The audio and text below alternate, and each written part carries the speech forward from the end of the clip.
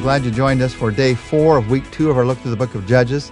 We're going to move from Judges chapter 6 to Judges chapter 7 today, still looking at the life of Gideon, faith lessons from the life of Gideon. And today we're going to learn some lessons about how to defeat an enemy in your life. Now, Gideon's enemy is the Midianites, the enemy of the people of Israel. And we're going to learn some truths about how God gives us victory by faith. Your enemy might be in the form of a person or a group that's against you. Or it might have to do with a battle with temptation that you're going through, a struggle with depression that you're facing in your life. An enemy is anything that's working against the working out of God's promise in your life.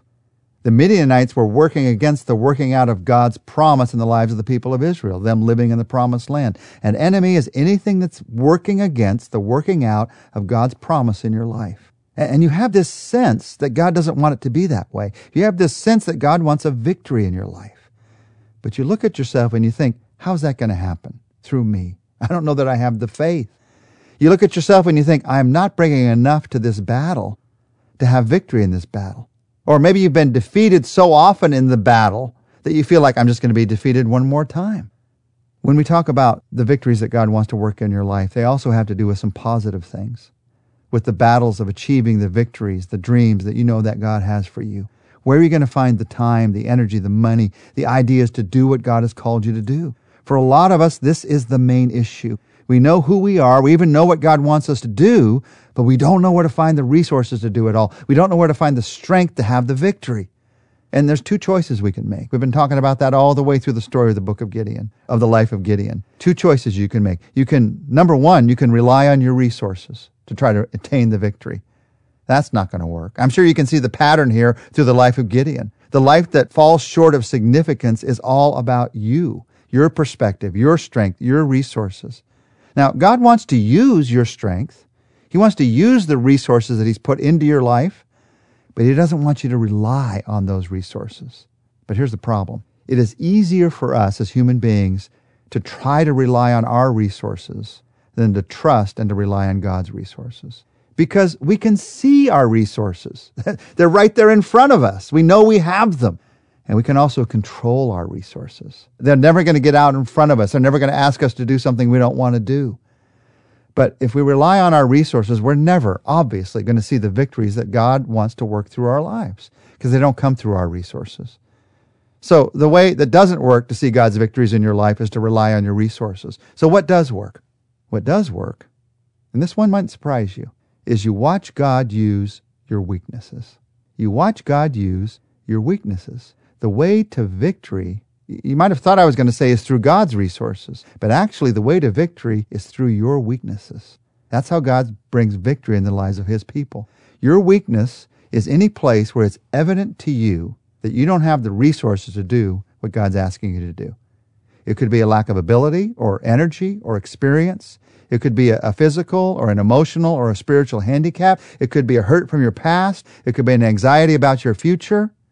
And we tend to think, when I get rid of that weakness, then God can use me. Then I'll see the victory. But we'll always have that weakness. We'll always have at least some weaknesses in this world. And until you understand that God wants to use even your weaknesses, you'll never understand how He wants to work through your life. Now look with me at how God taught Gideon this incredible truth. It's in Judges chapter 7, verses 2 to 7. The Lord said to Gideon as the battle was beginning, "You have too many warriors with you. If I let all of you fight the Midianites, the Israelites will boast to me that they saved themselves by their own strength. Therefore tell the people, whoever is timid or afraid may leave the mountain and go home." So 22,000 of them went home, leaving only 10,000 who were willing to fight.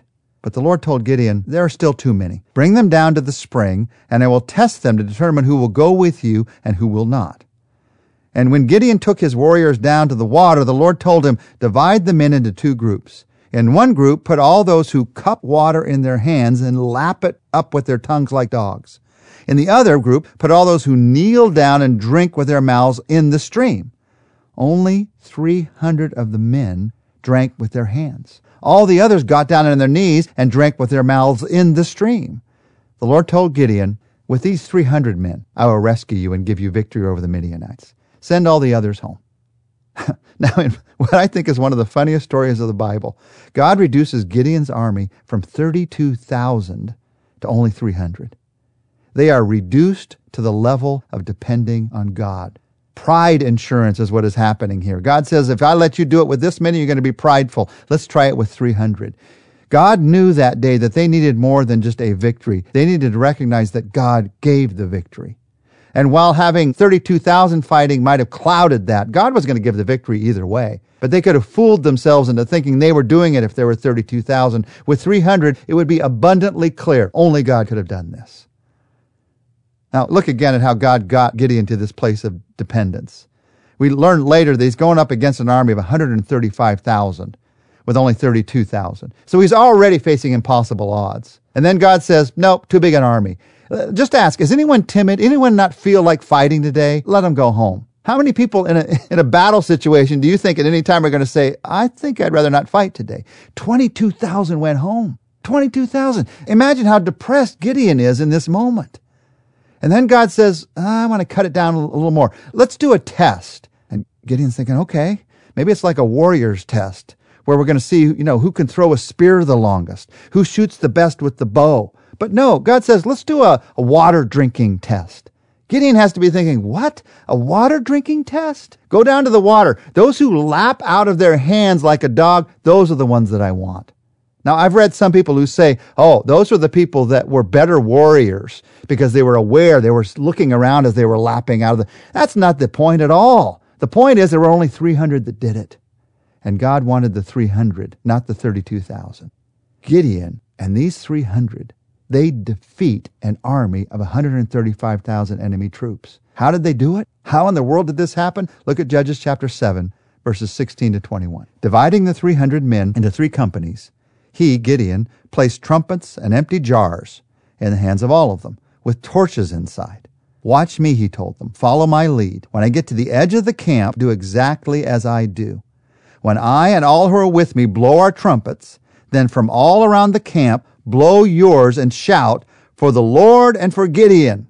Gideon and the 100 men with him reached the edge of the camp at the beginning of the middle watch, just after they had changed the guard. They blew their trumpets, and they broke the jars that were in their hands.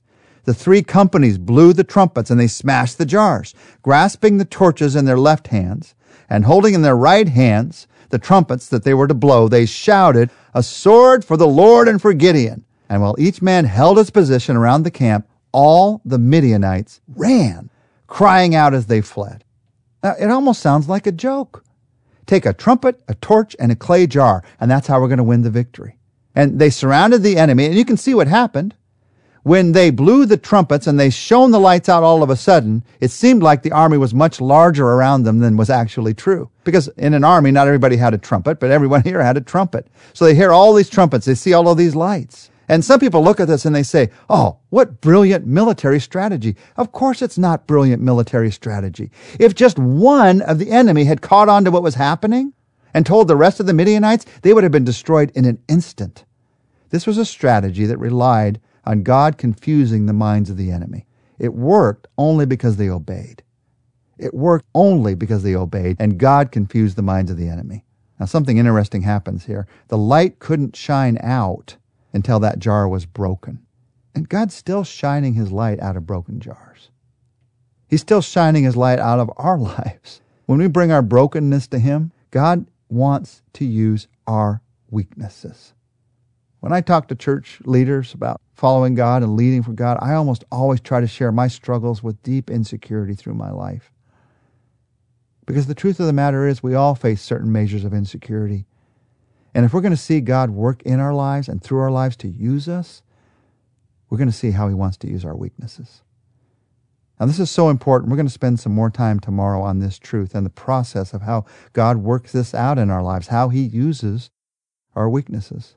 But for today, as we begin a look at this, the place to start is by, in essence, offering those weaknesses to God. Recognizes that he can work even there. Let's pray together.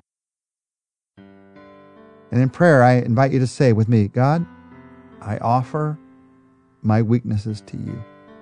I know I've always thought you only want to use my strengths. Now I'm seeing in the life of Gideon, you want to use even my weaknesses. You want to work in my life, even in the midst of my weaknesses, and sometimes even through my weaknesses. So God, help me to think differently.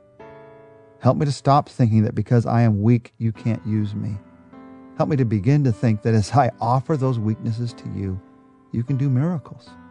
Miracles of faith through my life in this world. I offer them to you, Lord. In Jesus' name, amen.